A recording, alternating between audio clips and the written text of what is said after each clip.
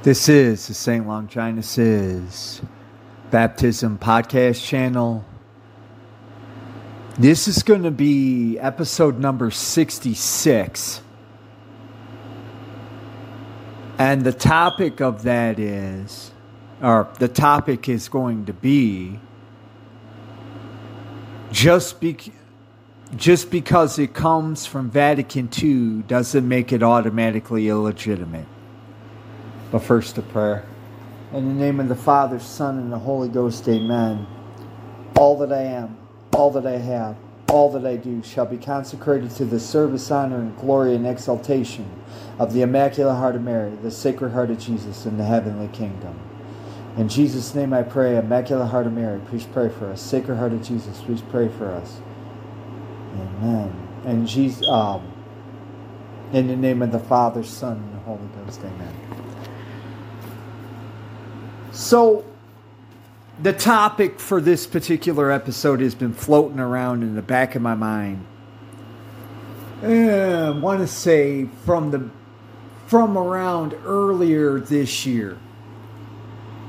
And not that it ever completely left my mind, but I got caught up.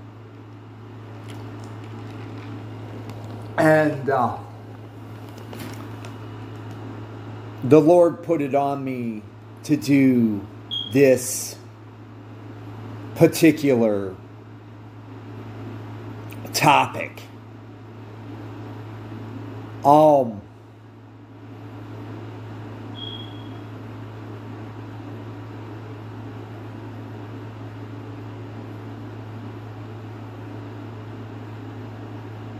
trying to get my thoughts together, because when I say everything that Vatican II, or not everything that Vatican II does or supports is illegitimate, this takes on this isn't just one area. It covers a lot of things. And thank you, Lord Jesus and Mother Mary.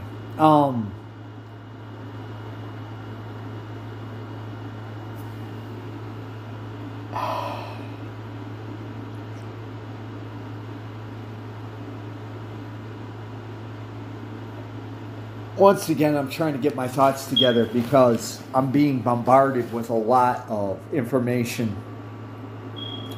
Let's start off with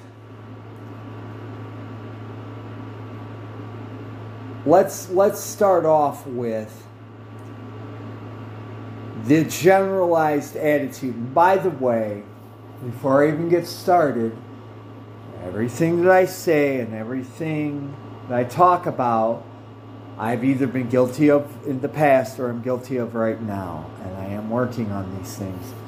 I have noticed that since I started getting deeper into sedevacantism, that's within a certain segment of sedevacantism, or for those of you who are uninitiated,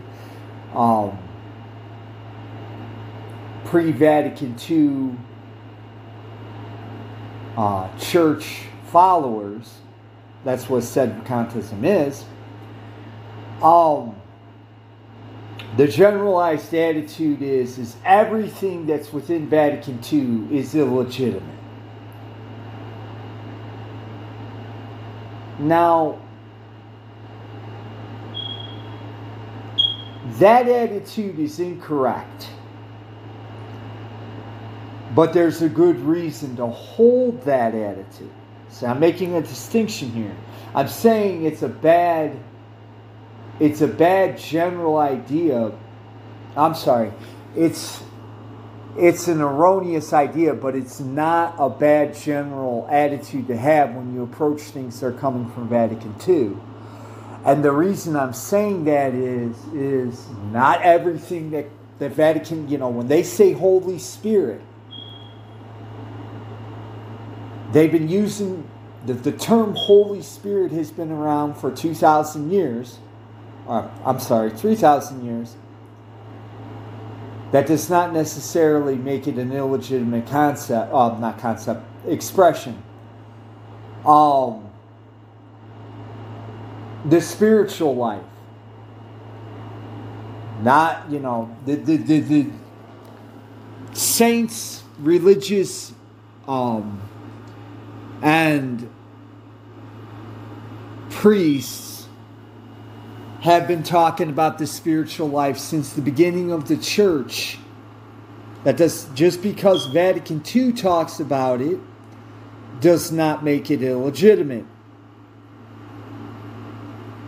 However, the reason why I say we must approach Vatican II or distrust Vatican II in general is because it's a modernist church and they dress up a lot of their heretical ideas in pseudo-intellectual language that is meant, instead of to clarify, but to muddy the waters, and something that we may be reading that we think of as legit may not actually be legit. So yes, we should be suspicious of the stuff that comes. But what I'm saying is, to dismiss everything that has come out of the Vatican II Church is not necessarily illegitimate.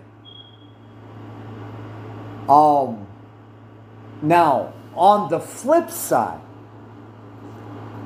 and I mean on the absolute flip side, we also have amongst sedevacantists or pre-Vatican II Council Catholics the slavish idea that everything before Vatican II is legitimate, above board, and above question. Now, having since become more serious about my relationship with Jesus Christ, His Blessed Mother, and His revealed church here on earth, His one true religion, I have had the opportunity to peruse some books written prior to Vatican II. And this idea, this mistaken idea, I might add, that everything prior to Vatican, everything happened at Vatican II. everything happened at Vatican II was somehow or another, that's when the heresy began. That's when the heresy began, and the church before Vatican II was as spotless as a virgin's wedding gown is absolutely historically inaccurate and ignorant. As I never get tired of talking about, and by the way, I wouldn't blame you for having this attitude, but if you have this attitude, well, he's just an ignorant layman, what does he know? There are several sedevacantists, bishops and priests, not to mention pre-Vatican II priests and hierarchy who have written about Freemasonry and about the Illuminati and about their infiltration of the Catholic Church. If I'm not mistaken, a couple laymen as well, learned laymen, I might add. So you don't have to take my word for it. You absolutely don't. I actually, when I talk about Freemasonry, I put in my show notes the sources that I got my information from. You don't have to take my word for it. You can read these books, and they're all pre-Vatican II. But in my perusal of some traditional Catholic books, pre-Vatican II, I have come across the modernistic seeds of Vatican II. Terms such as separated brethren. That's the one that sticks in my mind the most right now.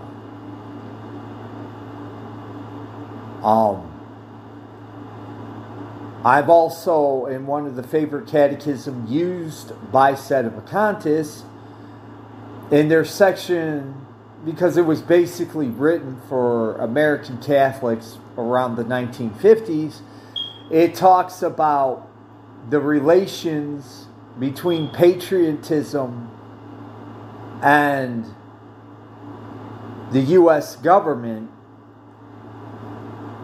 and does not discuss at all the ties between Freemasonry and the American founding. Those are the two major examples. But what I'm trying to get at is just because something was printed prior to 1960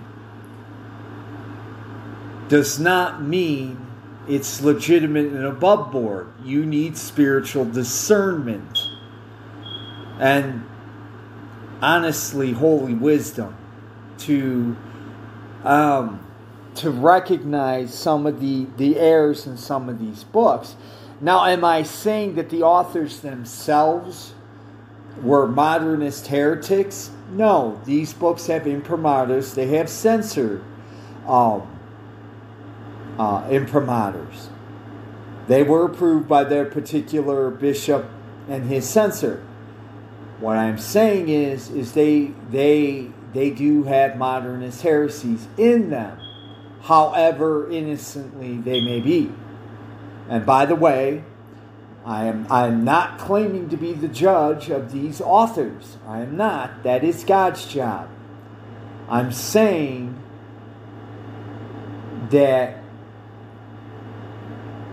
what they wrote in their books are modernist errors. I'm not claiming judgment on the spiritual state or the intentions of the authors themselves, given the fact that they have imprimaturs would tell me that their bishops found them unobjectionable.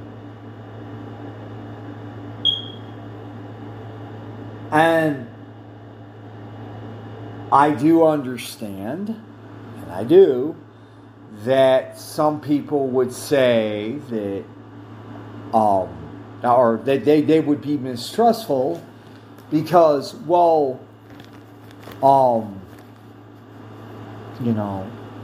why would the bishop censor give an imprimatur to a book that had modernism in it?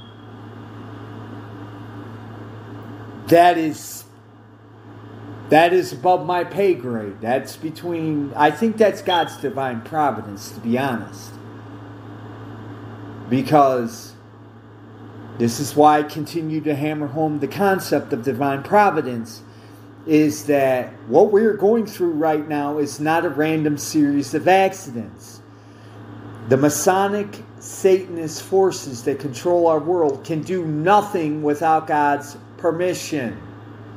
If you don't believe me, read the book of Job. So this is part of his divine providence.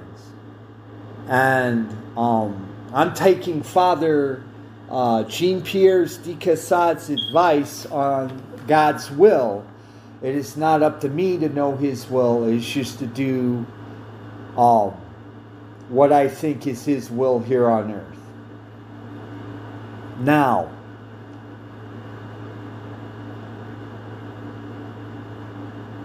to the more theologically literate of my sedevacantist listeners, and I really don't think I have many, but the term separated brethren is actually inside the Vatican II documents.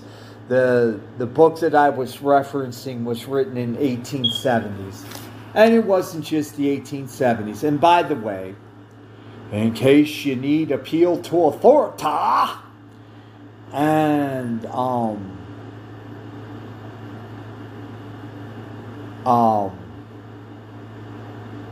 you're allergic to reading, putting it charitably, in the True Restoration series, Root of the Rot, it started off with Bishop Dolan, and then Bishop Sanborn took over for some reason. So I'm not sure which one of them covered it, but one of those two bishops covered how there were plenty of American prelates and priests in the late 1800s who were infected with the heresy of Americanism and modernism. So, you're allergic to reading, and you don't want to pick up a book and learn about this stuff. It's covered in the True Restoration podcast series, Root of the Rot. Now, they've been jiggering around with the released material, so I'm not sure that series is still on their free episodes to listen to, but as far as I know, it still is. If I'm wrong, as they never get tired of saying, for a small fee, you can own those episodes. And I really need to buy Father Uttley's Spiritual Life series. Anyhow, so you have that aspect. And then you have the aspect of St. Padre Pio. They canonized him a saint. And St. Maximilian Kolbe. Now, before I get into this, to my sedevacantist autist friends out there, I'm not saying that that the Vatican II Church has the authority to canonize anybody. They do not. I've said this ad nauseum. They do not. Nor am I saying that everybody who the Vatican II Church canonizes is an actual saint. Obviously, I'm just going to take the most blatant examples. Obviously, Mr. Roncalli, Mr. Montini, and Mr. Wattia are not saints.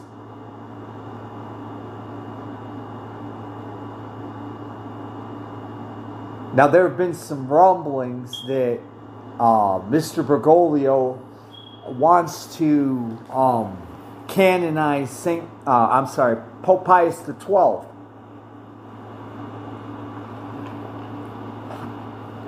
Now, Does he have the authority to do that? He has no authority to do that any more than I would. However, I think, using our common reason, as Bishop Sanborn puts it, we can say that Pope Pius XII was a pious man, and even if he had to go through purgatory in order to get to heaven, I think that we can make the charitable observation that he appeared to be a pious man. And he probably, as I never get tired of saying, if you get into heaven, I don't care if you have to spend 1,000,000 years in purgatory, you become a saint once you go through purgatory. So we can, I think for charity's sake, just like I think for charity's sake, we can say that Father Cicada and Bishop Dolan are now Saint Father Cicada and Saint Bishop Dolan. Yeah. I don't think that, I don't think showing them that charity is overstepping the bounds. Now, I'm raising Saint Padre Pio and Saint Maximilian Kolbe in particular, because these are the two that I'm familiar with.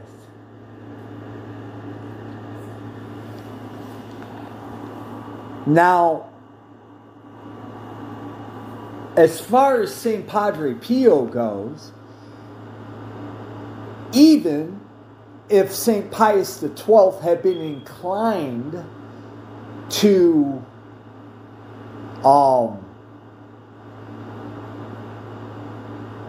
beatify him, he was still alive.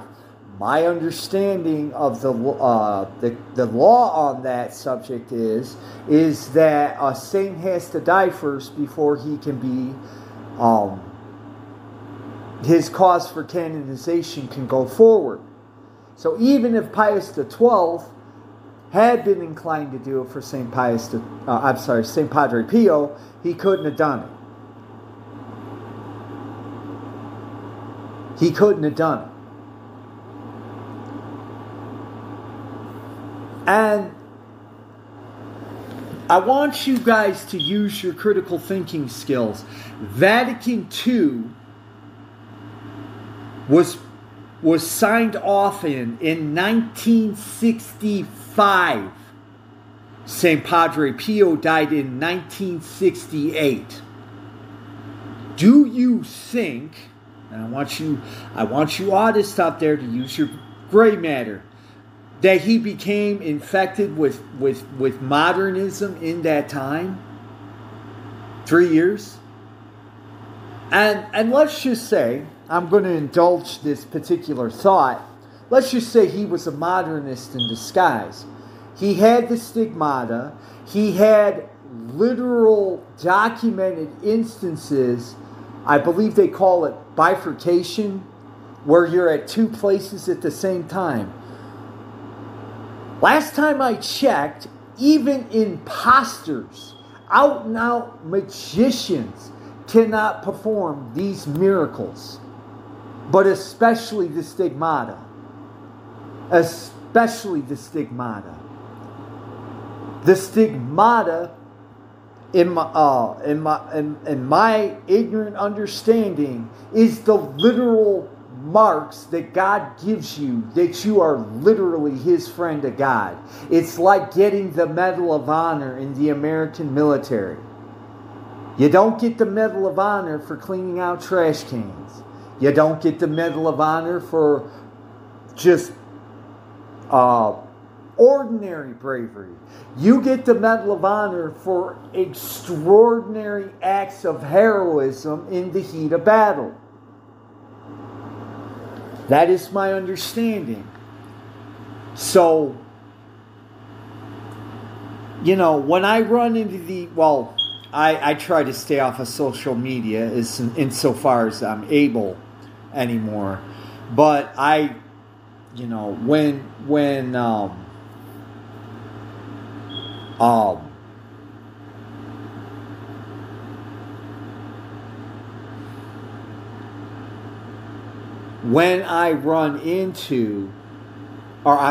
I have run into these autists who, he was canonized by Paul II Waitia. Okay, well, to me, that's just Waitia using a authority that he doesn't have to canonize the obvious. Anybody who knows their saints' history knows the stigmata is rare. I mean, the saints themselves probably comprise less than 1% of the entire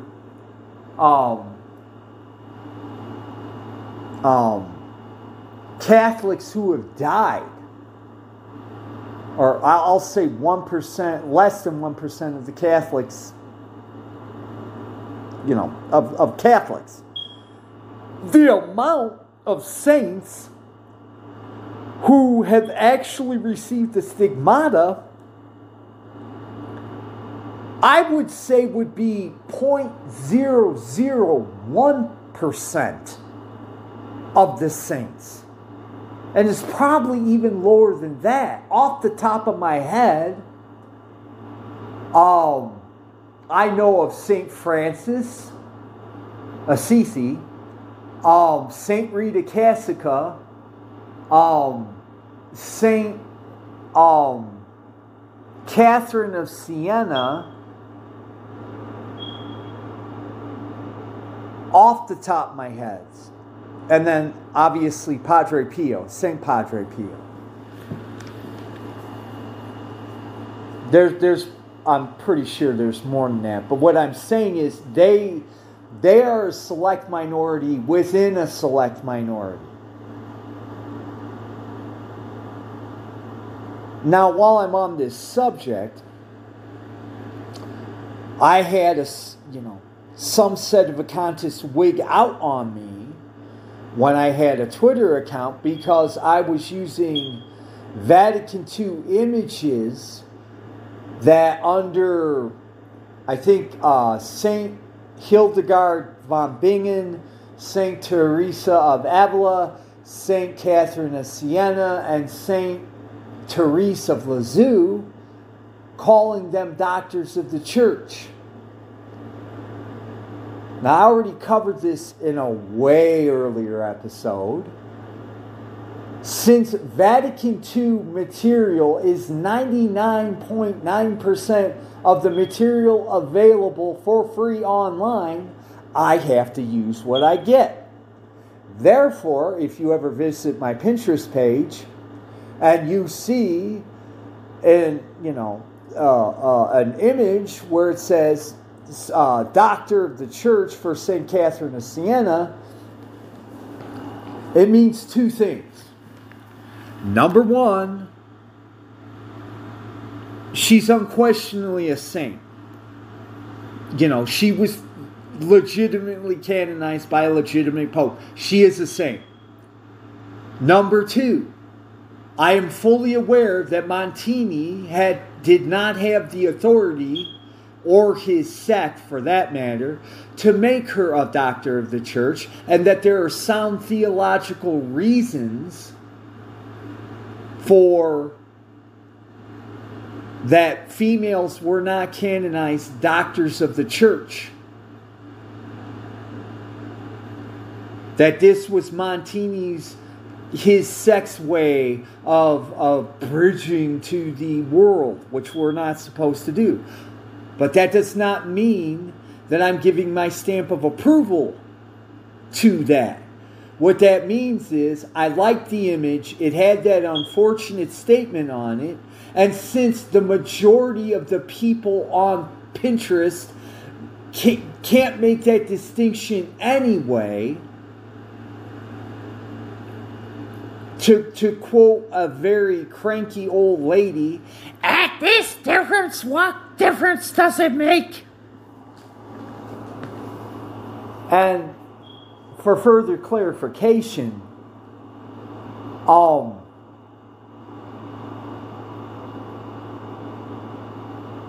for added clarification, if you're calling yourself a true Catholic and you're not using critical thinking skills in the sense that if I post something on my Pinterest and the word sedevacantis is one of the first lines on my description, but I'm posting the term, posting an image with the term doctor of the church, but you do not have the critical thinking skills to think, okay, let me drop this guy a note and ask him if he's aware of this, or for the sake of charity, giving me the benefit of the doubt and saying, well, the guy says he's sedevacantis, so maybe he has a good reason for using this image regardless of the erroneous title that's on there.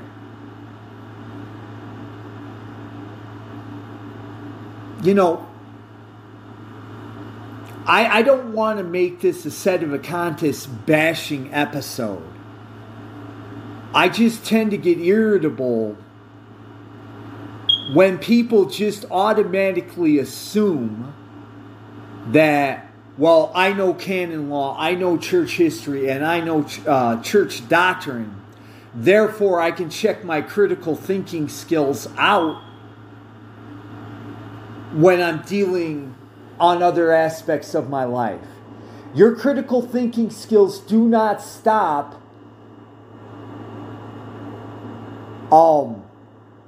in matters of doctrine, history, and law, canon law. You're to use your critical thinking skills in all aspects of your life. It shouldn't take somebody that you find contemptuous to point out that fact to you. And by the way, I'm not, this is not a judgment. It isn't. If you do find me contemptuous, but you're not practicing critical thinking, well, you're not practicing the concept I just talked about, I would suggest that the issue, and quite frankly, the holding me in contempt part, I don't care, but I would suggest that the issue lies more with you than it does with me. Just a thought.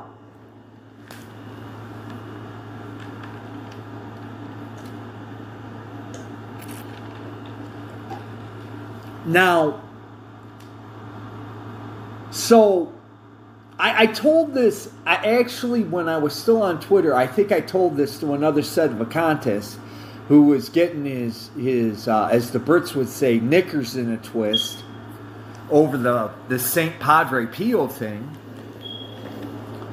I told him, I said, I outlined the other things that I've outlined previous to this, but I also reminded him that I am well aware, and these may not have been my exact words, we're talking 2 or 3 months ago, but that my words ran along these lines. I am well aware that Watia and his band of merry heretics that pretend to be Catholics do not have the authority to canonize Padre Pio. But because he had the stigmata, I think we can use our common reason, and that the stigmata is one of God's marks upon his favorites, that they were just recognizing the obvious for whatever reason that they were doing it. And let's be honest, if a saint has the stigmata, let's just say I'm Pope Excelsior III, and I'm in the Vatican II sect, and there was a prior Vatican II saint with the stigmata who hadn't been canonized, and I canonize him. Do I have the authority to do it? No. But I am recognizing the obvious. Once again, critical thinking skills are the key. Now, as far as St. Maximilian Kolbe, and I'm going to get into some of the more problematic saints that Vatican II is. The reason I use Padre Pio and Maximilian Kolbe, because I use some of his quotes on my Twitter. He was canonized by Matia. That doesn't automatically make him a heretic or a modernist.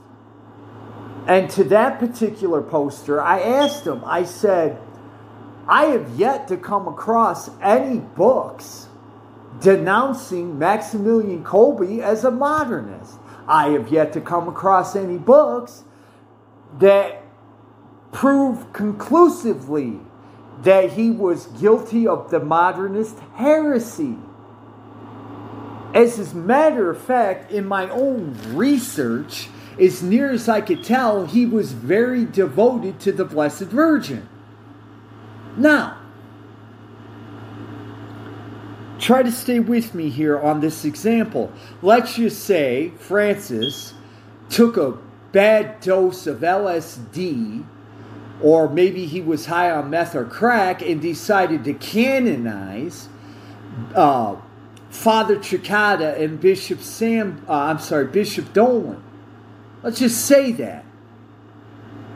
Now, we know that these men are pious and true Catholics.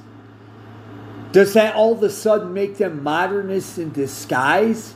That this somehow invalidates what? I think, we'll just say 70 years. Does this invalidate 70 years of piety and devotion to the true Catholic Church? Just because Francis got high and decided to canonize the obvious? I'm not, once again, I go back to, I am well aware he does not have the authority to do anything. If Francis and his minions were to show up at my doorstep tomorrow and proclaim me a heretic of the week, heretic of the century, or the millennia, it wouldn't matter. They do not have the authority. So let's not get that twisted. But as far as Maximilian Kolbe goes, I have yet to run into any apologetic material that states that puts any doubt upon his piety. And once again, let's just say, because obviously he did not have the outward marks of a saint, but let's just say he was just a pious and devout priest who loved the Virgin Mother. As long as he did not die in a state of mortal sin, all he had on his soul was venial sin. You can still go to purgatory with venial sin.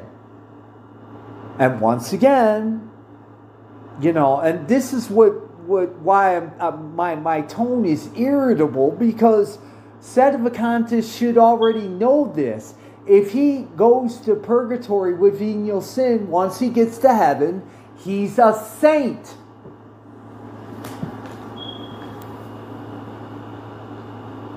Bishop Sanborn himself said that the church keeps a list of saints, not the damned. If you do not understand that, quite frankly, I'm going to be blunt. It does not boggle my mind because I'm well familiar with human frailties and faults because I'm full of them myself. But it just makes me want to bash my head into a wall that people who can break down the heresies of the Vatican II Council, who can quote you the 1917 Code of Canon Law, chapter and verse, who can tell you the events leading up to the Great Western Schism in the 14th century, do not understand the concept of if you make it to purgatory, once you get to heaven, you're a saint, makes me want to bash my head into a wall. Because I'm pretty sure, and human beings, what they are, I'm not saying every Catholic at this time knew this, but I'm betting a lot of Catholics back in the 1900s understood this concept. And they weren't particularly theological or historically literate. And they darn sure didn't know the 1917 Code of Canon Law. Why would they?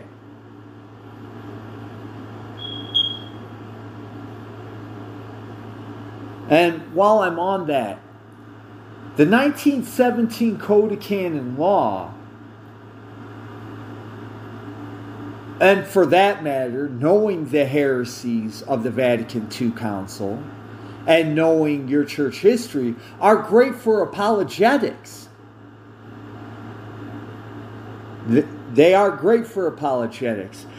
However, what we should try to remember is how are you going to get others in the right religion when you don't understand all the aspects of your religion yourself? Now, am I saying that you need to understand all the saints' writings and teachings? No. But you at least should have a passing familiarity with the spiritual teachings and the writings of the saints. Father Bernard Uttley, and, to my regular listeners, you can complain and moan all you want to. The man in my mind is a devout, he's a gift from God as far as I'm concerned. At least for me. He's a gift from God. He said in his Spiritual Life podcast on True Restoration, people are using the Bible as apologetics. People are using the writings of the saints as apologetics. He said the main purpose of the Bible and the main purpose of the writings of the saints is so that you can get your own spiritual house in order.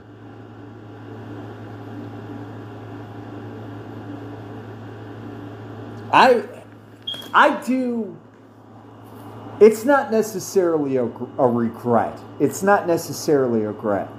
But it does make me sad. And before I make this statement, I'm going to say that given my own failed and flawed and very sinful nature, I already understand before I say this that there are a lot of errors in what I'm about ready to say on the spiritual level. It makes me sad that I can see these things and people who should be able to see these things can't. And even if they can see these things, why they're not putting them into practice? Because they are God's wisdom themselves. If you want to boil down Catholicism to its essence, it's putting Jesus Christ's teachings into practical practice in your day-to-day existence. And, like anything else, for those of you who are married, doesn't matter if you're male or female. If you're female, when you were going out with your husband, you tried to find out everything about your husband. You wanted to know every aspect about your husband. And as a matter of fact, if you're an American female, you probably annoyed your husband with all your questions.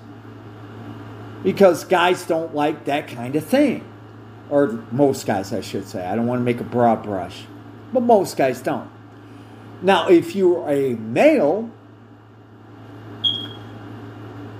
before, when you were dating your wife, you wanted to know everything about her. Now, because male and females, despite what the Masons might teach you, are different on fundamental levels, maybe you didn't want to know all the autistic details about your wife, but you wanted to get to know her likes, her dislikes, whatever, so that you could please her.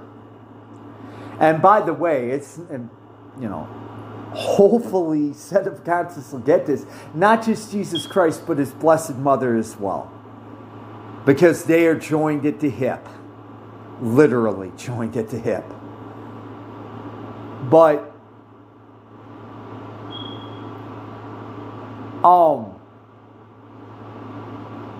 that is just the natural philosophy of somebody you love, with a love that cannot be questioned. You want to get to know them. And by the way, Father Uttley also discusses this in his Spiritual Life series. I would say the same thing is true with God. I'm going to lie. I am not going to lie. There were girls that I was shacking up with or was just, hooking up with that I said I loved. And even when I said it, it was just an expression. I knew when I said it that I didn't know what love is. Not true love anyway.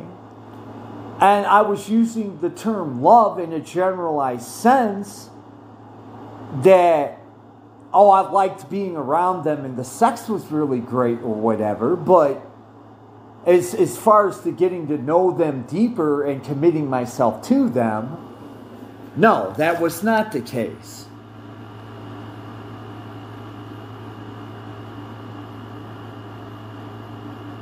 So now I want to get, because I'm closing in on 50 minutes, so I want to close this out. For my closing part, last part, I want to talk about the problematic saints.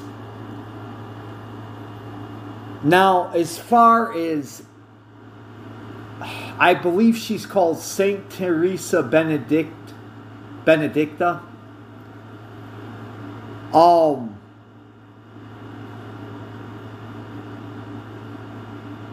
She also died during World War II.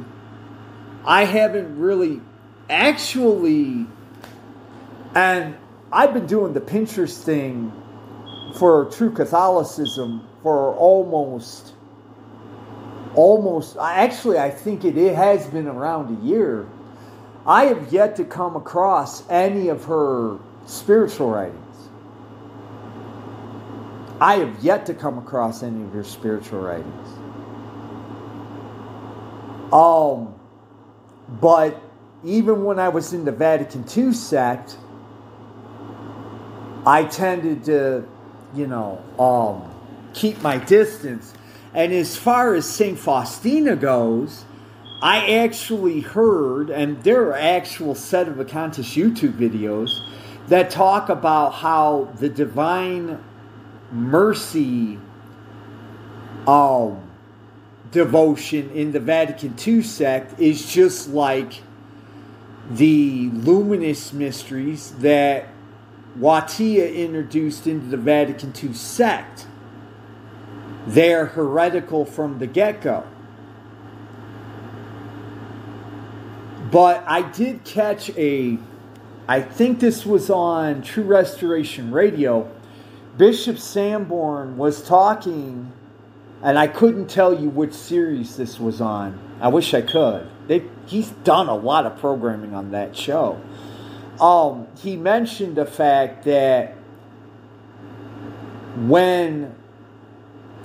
because you got to remember when Sister Faustina was doing what she was doing, this was during Pope Pius XII.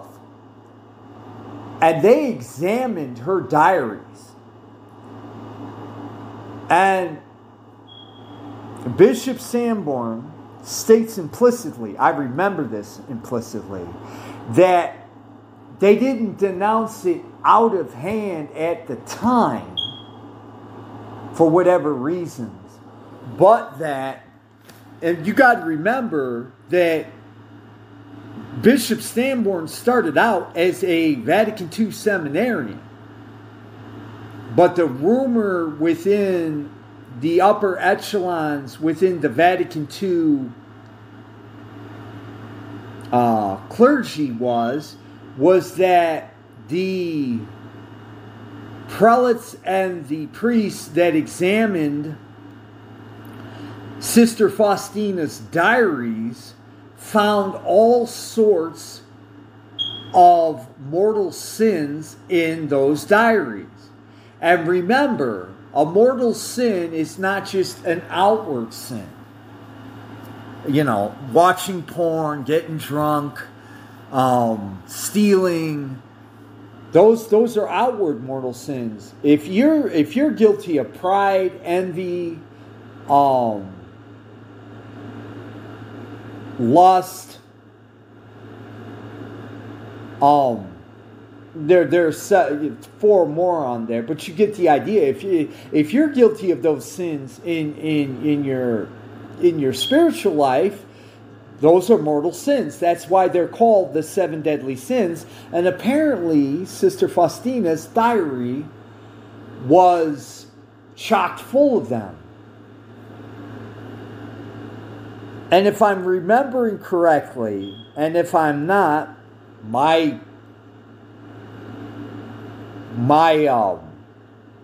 Telegraph account is open. But I believe Bishop Sanborn mentioned in one of her diary passages, she said that she was more important than the Virgin Mary.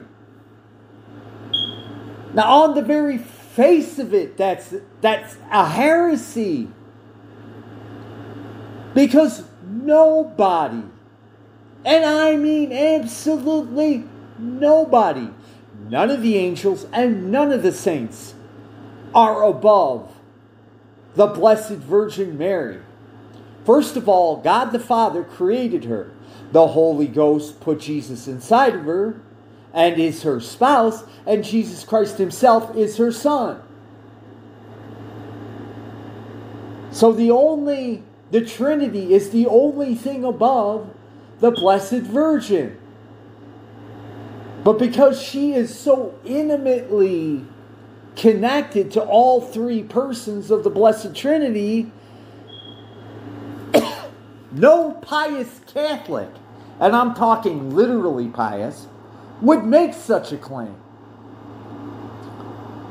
And honestly speaking, I don't think that any irreligious Catholic, if you pump them full of opium, weed, cocaine, whatever, would be so presumptuous or even that high that they would make such a claim. Now, obviously, I'm being hyperbolic. Since it's never happened, we'll never know. I'm using hyperbole for a point.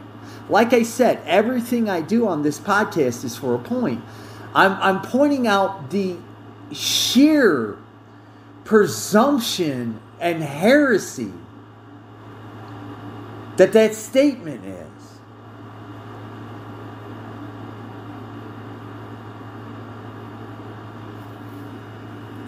So, I'm not, when I say, going back to the original topic, when I say that just because Vatican II, something, there is within Vatican II doesn't necessarily make it illegitimate, I stand by that.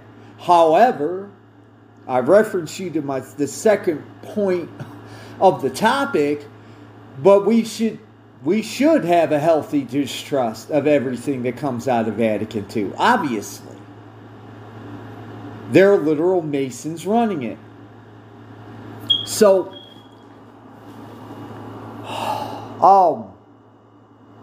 even if you disagree with this, or this episode or whatever, if you've made it through almost 55 minutes, thank you for listening.